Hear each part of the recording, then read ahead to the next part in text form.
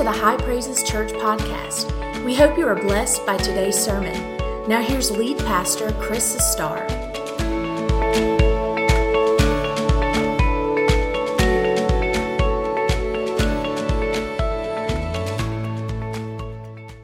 I'm going to preach this morning a message very simple, catch your attention, thank you, called The Donkey. And no, I'm not going to talk about Shrek. When I was preparing for this message, all I could hear in my head was donkey, donkey. If you've never watched Shrek, like, you're not cultured yet. You have to go watch Shrek, okay? And then you'll be cultured, and then your life will be complete. I'm just kidding. How many of you watch Shrek? Okay, if you got kids, you watch Shrek. Okay, so anyway, that's all I could think about was Shrek. Anyway, we're not going to talk about Shrek, but we are going to talk about the donkey today, and I think this is going to be an effective passage, an effective message, particularly if you are here today and you are not saved. So I'm going to just be honest with you. It's good to be honest in church. This message has you in mind, okay? So let's get into it. Let's just take advantage of the time. Exodus chapter 34, verses 19 through 20. This is God speaking. All that open the womb are mine, and every male firstborn among your livestock, whether ox or sheep. Now this is just all of a sudden out of the blue. This is weird. But the firstborn of a donkey you shall redeem with a lamb. And if you will not redeem him, then you shall break his neck. All the firstborn of your sons you shall redeem, and none shall appear before me empty-handed. In other words, when you come before God, you're supposed to come with something. You need to come with the praise. You need to come with the worship. You need to come with an adoration. You need to come with your tithes. You need to come with your gifts and say, God, how do you want me to serve? So that's pretty good, isn't it? All right, thank you. Have a seat. Let me see if I can explain this to you. This is a very important concept. So we're going to start right out the gate. There is a concept in the Bible called the principle of the firstborn. The principle of the firstborn. And for those of you who are in life groups, you will be studying about this if you haven't already. In the Old Testament, God claimed all the firstborn males for himself. I'm not going to try to explain all this, but if you go all the way back to Egypt, the 10th plague, you remember that the death angel came through Israel or Egypt and killed all the Egyptian firstborn, but all the other firstborn of Israel lived because they took a lamb, the Passover lamb, killed it, put the blood on the sides of the door and on the lintel, on the posts. And by the way, when you sprinkle that, what does that make the sign of? The sign of the cross. And so there you see the cross in that Old Testament image, and the cross, the blood was shed. So you kind of see that. So that's why there's this principle of the firstborn and why God claimed the firstborn males. He claimed every firstborn male in the nation of Israel and every firstborn male among the livestock that were ceremonially clean. So let me explain this to you. A lot of you know this. Some of you may have never heard this. So put a column, put a line, and create two columns. You with me? Over here in the Bible, the Old Testament, you had ceremonially clean animals and ceremonially unclean animals. The ceremonially clean animals were animals that could be used for sacrifices to God in the temple. So you had lambs, goats, or sheep, goats, oxen, cattle, all right? Then over this category, you had unclean animals, like pigs. Pigs were unclean, all right? Thank God in the New Testament, all that has been wiped away. And now you can eat pig. Thank God for barbecue. That's all this Southern boy has to say about that. Thank God for barbecue. And all the barbecue lovers said, yes, I knew you were out there. Okay, and so you have these two. So here's the category, clean animals, unclean animals. All the clean animals, if you had a firstborn male, say a lamb was born, that lamb was supposed to be sacrificed to God. So you'll know that this is important. 16 times in the scriptures, God lays claim to the firstborn. 16. Is this important? Yes. If God says something 16 times, then you have to pay attention to it. Now, according to the Lord, the firstborn was to be either sacrificed or redeemed. All right, I'm going to lay a foundation. Y'all with me? Sacrificed or redeemed. Now, of course, humans were never sacrificed. So all the firstborn males had to be redeemed. So the parents would take money, go to the temple, and give money to the temple for the redemption of their firstborn sons. However, all of the firstborn males of the ceremonially clean animals were to be sacrificed, offered in an act of worship to God on an altar, and they were cleansed. Okay, so far, so good. Then, as you read that, you come to the verse 20, there's this one exception, the donkey. Now, the donkey was an unclean animal. And so here's what God said. It didn't qualify to serve as a sacrifice offering to God. You wouldn't kill a donkey and burn it on an altar.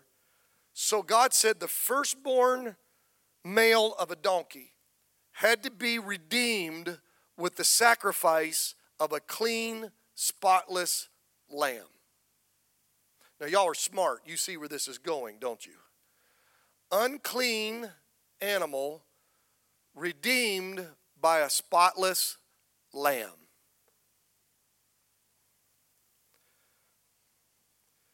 If the owner chose not to redeem the firstborn male of the donkey, he was commanded by God to break its neck and kill it.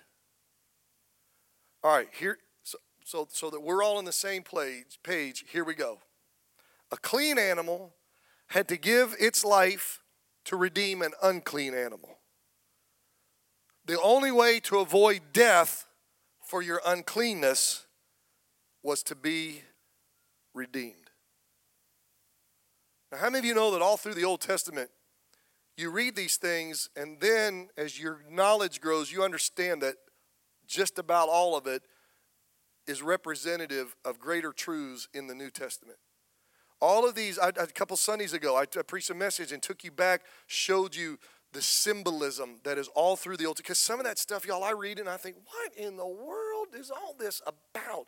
But when you find the truth, the reality behind the shadows, these were shadows of reality that we have in this new covenant with Jesus Christ. So I'm going to try to explain it to you. What we are seeing is an Old Testament representation of the salvation that is available to us through Jesus Christ. So the donkey is a type or a symbol of a sinful person. See, let me explain.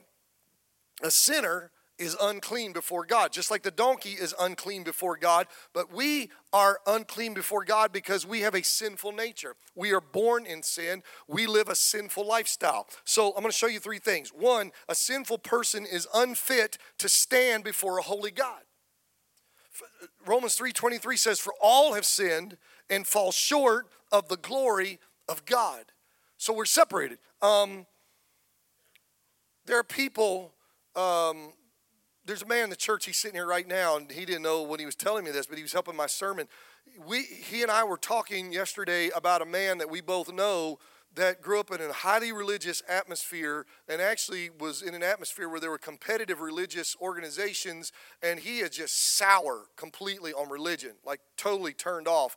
And then he doesn't live for Jesus. He's not saved, okay? And so, but he thinks that if he just lives a good life, and I guess he gets to set the standard for what that good life is, then when he dies, he's going to get to go to heaven. Now, that sounds great if it were true. But the problem is it's not true. Now you say, well, Pastor, you sound awful confident. You sound sort of authoritative here. You know, what are you doing? Well, look, excuse me. I'm not being authoritative. I'm just going back to the authority, which is God's word. And by the way, when I speak, you hear my thoughts, right? When I speak, you know what I'm thinking. That's why when you go to the Bible, you know what God's thinking. You don't have to guess what God thinks about something. Just read what he said and you'll know what he thinks. Read what he said and you'll know what he thinks. That is good right there. Get a hold of that. Okay, so you say, well, I'll just be a good person and I'll go to heaven. That's not how it works. God said that's not how it works. You aren't good. You aren't good. You can't make yourself good. You need some help, and I'm the only one that can do it. Okay? And another thing we need to understand is that sin blocks any access to God. Isaiah 59:2 says, but your iniquities have separated you from your God. Your sins have hidden his face from you so that he will not hear you. Just a couple weeks ago, when I went out to Phoenix for the Clemson game versus Ohio State, Lee and Jaron and I made a little trip of it. Jaron kind of took the lead. I'm so glad he did. We had a great time. I got to go to the Grand Canyon. I'd never been to the Grand Canyon. And how many of you have been to the Grand Canyon? Let me see your hand. Okay, so a lot of you have been. All right, put your hands up. For those of you who have not been, you know, because you know it's like this really big canyon. Okay, it's a big hole in the ground, and that's what you know in your head. Till you get there and look at it, you have no idea. I'm not even going to try. I have not with anybody. I'm not going to be stupid enough to try to explain it to you. You have to go see it for yourself. You cannot even comprehend how far across it is from the south rim to the north rim. You look at it and you think, that is surreal. I can't even fathom it, much less how wide it is. Well, then get this in your head. For those of you who've been to the Grand Canyon, imagine that as the chasm or gulf that sin creates, separating you on the south rim and God on the north rim. That's how far you are from God. You are separate and you can't get across. Sin separates us from God. The second thing that you need to understand is that a sinner is under the judgment of God because of his sins or because of her sins. Now, this is the part where a lot of pastors, they're afraid, can't talk about hell, can't talk about judgment. You have a visitor there, they'll get all upset. Look, if I'm sick, I go to the doctor, right? So if you're here in church today and you're not saved, you need Dr. Chris and you need Dr. Jesus. All right, so you need to just hear the truth, okay? Don't sugarcoat it for me, Doc. Just tell me like it is, all right? One of my dad's greatest jokes, the guy went to the doctor and he said, Doc, it hurts when I go like this. The doc said, well, don't go like that. It's an old joke. All right, so you got to know the truth. So here's the truth. If you're a sinner, you're under condemnation, you're under the judgment of God. Look, no captured criminal wants to hear the judge pass judgment on their crimes.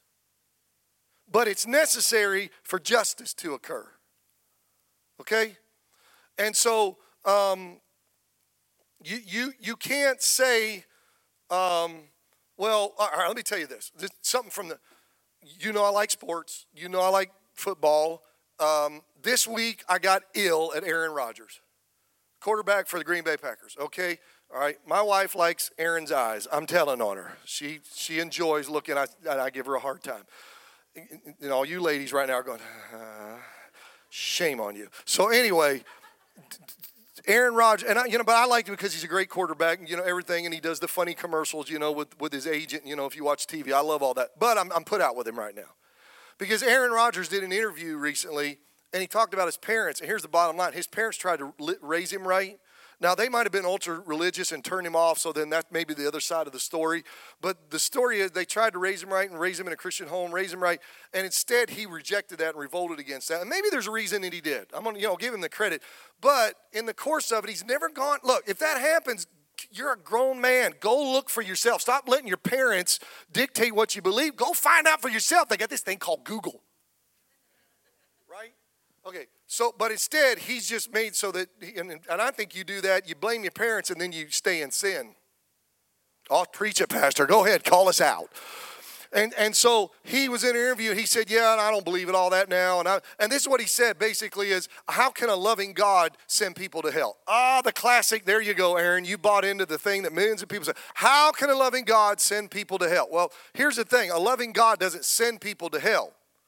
A loving God is also a holy God who's the righteous judge, and God can love you at the same time while passing judgment on you and saying, I love you, but you broke the law, and there's not a thing I can do about it, and you're going to have to pay the price.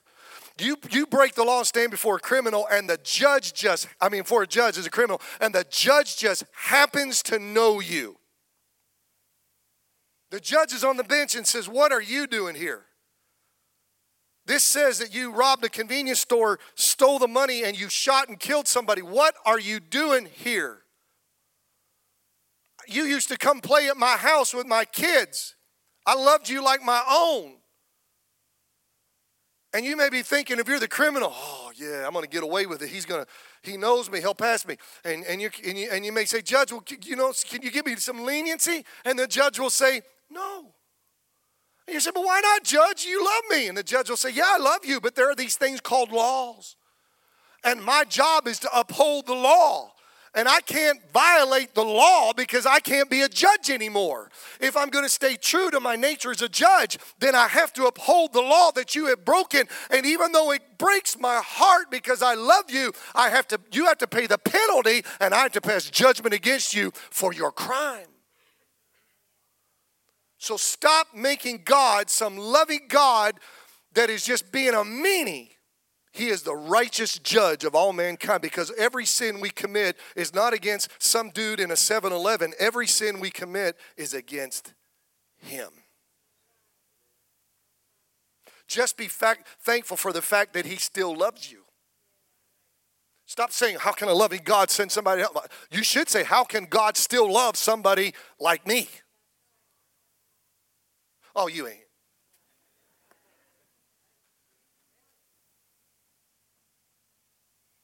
I need to get back to my notes. I'm giving you hors d'oeuvres right now. You're getting mozzarella sticks. Let me get back to this.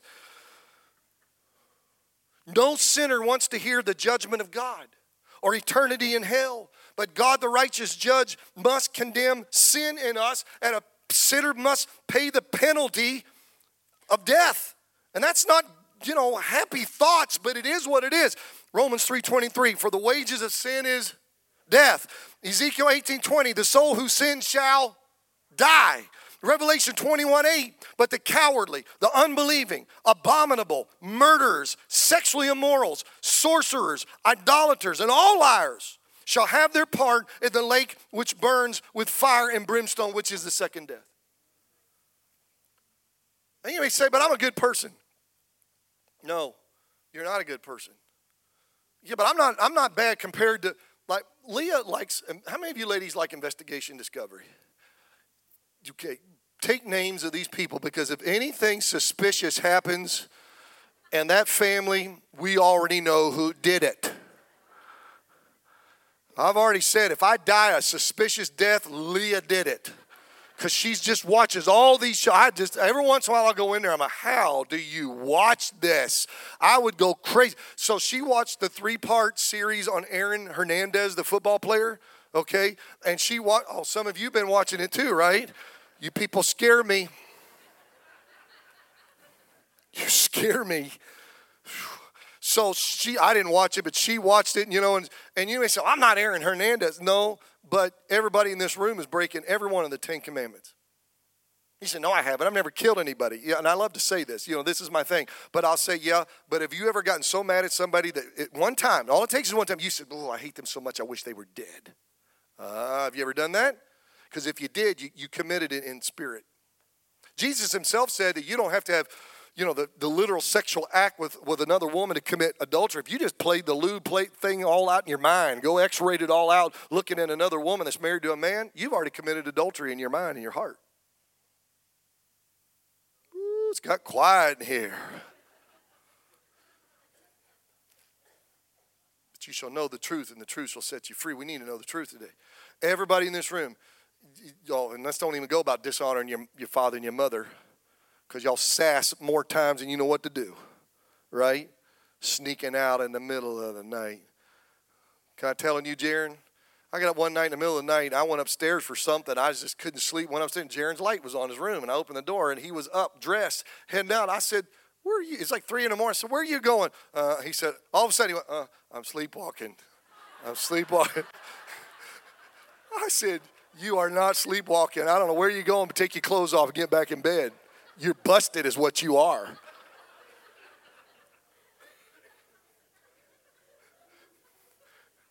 My son's going to look for another church, and Evan's going to quit if I keep telling all these stories on them. Now I'm giving you fried mushrooms. Let me get back here. I got to get back. A sinner is in desperate need of redemption. Right? This cannot occur with currency in the world's market. There aren't enough jewels or pieces of property adequate to buy back your sin and cleanse you of your sin. Y'all, Redemption from sin demands the blood of a clean lamb, and Jesus is that lamb. One day, John the Baptist was doing his thing. Some of his disciples were there, and Jesus walks up the crest and breaks the horizon. And John sees him and all of a sudden cries out, "Look, behold, the Lamb of God who takes away the sin of the world." I love that. You got to be redeemed by the Lamb. We sang this morning, Pastor Billy did it again, man. He gets these songs and he doesn't even know what I'm preaching. Our God is the Lion of Judah, but the Lion is the Lamb. And let me just teach you something here. This is really cool because, we talked about the firstborn male. So let me just teach you this. Jesus is identified as God's firstborn son, right? And then we're the offspring of, see, he's the older brother. And then we're the brothers and sisters after him. So God the Father obviously did not create Jesus or sire Jesus. They're not. They're one. But you have these three persona, and those titles, those roles like Father, Son, Holy Spirit are really more for us.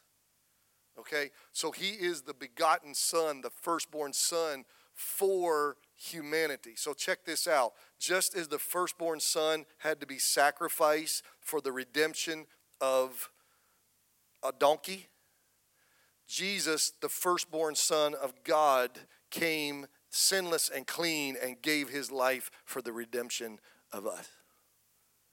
Is that cool or what? You see how it all just ties together? So he died to save us from our sins and the penalty of death. He died to buy us back as a gift to the Father. He died to give us eternal life. His death, his blood, his sacrifice cleanses me, redeems me, removes God's judgment from me, makes me righteous before God. How many of y'all remember when you got saved? Do you remember all that happened to you? Okay. All right, so I got to hurry.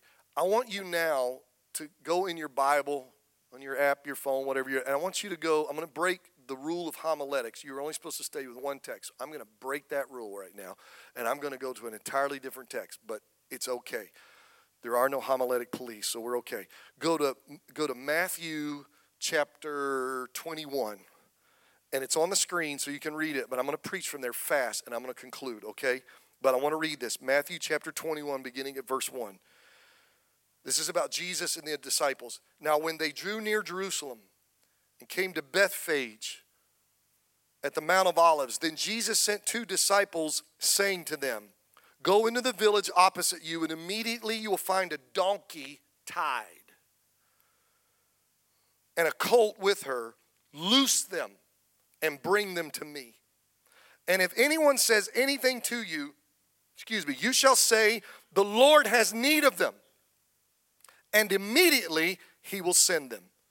And all this was done that it might be fulfilled, which was spoken by the prophet, saying, "Tell the daughter of Zion, behold, your king is coming to you, lowly and sitting on a donkey, a colt, the foal of a donkey." And so the disciples went and did as Jesus commanded them. They brought the donkey and the colt. They laid their clothes on them and set him on them. And a very great multitude spread their clothes on the road. Others cut down branches from the trees and spread them on the road. And then the multitudes who went before and those who followed cried out, saying, "Hosanna to the Son of David. Blessed is he who comes in the name of the Lord. Hosanna in the highest." And when he had come into Jerusalem, all the city was moved, saying, "Who is this?" And so the multitude said, "This is Jesus, the prophet from Nazareth of Galilee." All right, so let me just tie this together. So the donkey is a symbol of the sinner, right? Let's carry this over into this story. If you just read this story in the surface, it's descriptive. But there are some deeper spiritual truths here that I want to pull out. 1, Jesus says, go to this city, see a donkey that's tied up, loose it, and bring it to me. Church, I will not stop challenging you. I will not, because it is my calling as your shepherd. I will continually strive to say to you, time and again, our role, Our primary responsibility as the Church of Living God and you as a born-again believer is to leave this place and go into restaurants and stores and places of employment and talking to clients and customers and in your neighborhood, your neighbors, and with your family members. You are to go, and when God opens the door, you are to step through it, and the opportunity is afforded, and you tell them the story of Jesus, and you tell them your story, and you tell them what God has done in your life, and you minister them, watch this, so that you can loose them from the darkness and loose them from the chains that they're in, and you can say, come here, there's somebody you need to meet, and you bring them to Jesus, and you say, here he is. I told you what he did to me, and he can do the same thing for you. You loose them and you bring them to Jesus. That's what we're all about. How many people have you witnessed to in the last 6 months? More than that, how many opportunities have you had in the last 6 months where God opened the door? This is going to make you feel bad. And you knew that you should have said something, done something, but out of intimidation, out of fear, hesitation, the moment passed and you missed it. Leonard Ravenhill said, the opportunity of a lifetime must be seized in the lifetime of the opportunity. I pray for you constantly. You have no idea. I constantly, almost daily, I pray for you. And I say, God, open up doors of opportunity for everybody at High Praises, wherever they are. Open up doors of opportunity. Make them interact with people that aren't saved. And those people say, you're a Christian, aren't you? God's been dealing with me. Can you tell me about Jesus? Can you tell me, what can God do for me? I'm struggling. I'm wrestling. I'm desperate. And I said, God, help our folks to walk through that door and say, yes, I may not get it all right. I'm not a theologian, but listen, I'll tell you what He's done for me. And I think I can tell you what He can do for you. You can do it. Loose them and bring them to Jesus. And then Jesus said, if somebody questions you and says, wow, what are you doing taking that donkey? All you have to do is say, oh, it's okay. The Lord needs it. You know what the devil says to sinners? God doesn't want you. God doesn't need you. God doesn't care about you. Look at you. Why would God want you? And then sinful people say, yeah, why would God want me? Look at me. God hates me. I mean, I know the way I live. I know what I do. I've broken every commandment. You don't have to preach to me. I know. You want me to tell them? I can list them to you. I mean, why would God want to have anything to do with me? And see, that's the mindset. Here are the words of hope and love. You ready for this? I get the joy to say this because I've read the Bible, so I know His thoughts. His thoughts are, yeah, you're a sinner, but I love you. And I hate you sin, but I love you. And I created you to have fellowship with me. That's the whole reason you're living. Okay? And yet you're not, and I know you're miserable, and my heart is broken for you, but if you'll let me, I will change you. And if you'll come to me, I will save you, and I'll wash your sins away, and you can be in right fellowship and relationship with me, because that's what we were created to do, and God needs you. He needs you because He created you for relationship. He said, I don't think God needed anything. Okay, so technically, yes, He doesn't need anything. But He is a relational God, and He created you for that relationship. And so if He took the time to make you, then you must matter to Him. And He needs you if He made you. Does that make sense? All right, got to quit. And so the disciples took the donkey to Jesus, and they laid their clothes on him, which I love that symbolism, because they took the clothes of a disciple and put it on the donkey. And when Jesus saves you, you are no longer whatever you were before. Now you're known. Your identity changes, and you are a disciple, a follower of Jesus Christ. And so he gets on the donkey, and then he rides into Jerusalem. And this is my last point. In the Old Testament, you got to understand this. This is really important. In the Old Testament, a king would ride a horse when going into battle. But he would ride a donkey when he came in peace. You knew what the intentions of the king was relative to what he was riding. You don't want Jesus coming to you on a horse. You don't want Him coming as have you read Revelation any? You do not, with bloods everywhere, you do not want Jesus coming to you on a horse. Because that means judgment. That means death. And if you don't get saved, and you die in your sins, he's coming to you on a horse.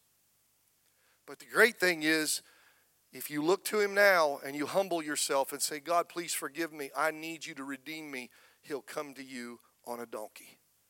And he'll come in peace to save you and become the king of your heart and life.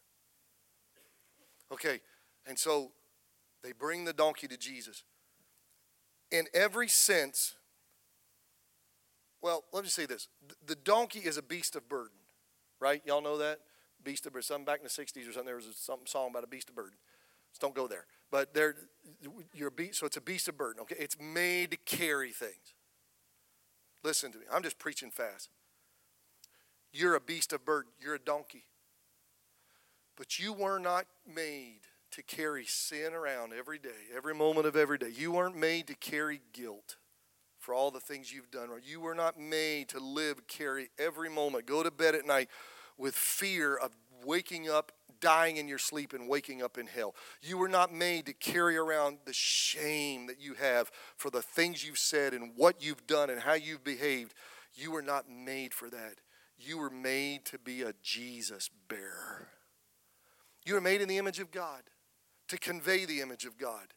You're supposed to make people think about Jesus. But when sin came in, it shattered the image. But Jesus comes and restores the image. That's why we talk about being in Christ. So you have a new identity. And so when people look at you, they should see Jesus. So when people look at you, do they see Jesus? I want to finish with something that hopefully will resonate with everybody here. We live in a secular age. Our country is postmodern, late modern. It's humanistic. We're post-Christian, late Christian. We've got to accept that. The church has lost its voice. We've got to get it back. And we better get back to just being the church.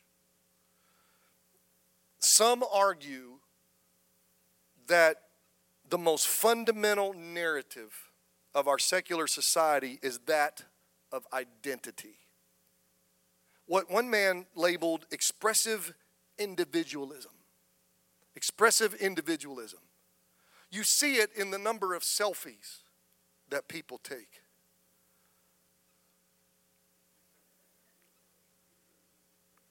Why do you women pucker and kiss it? Just stop doing that. Just stop. It's creeping me out when my members are blowing kisses at me. Don't do that. You are too old to be doing that, okay?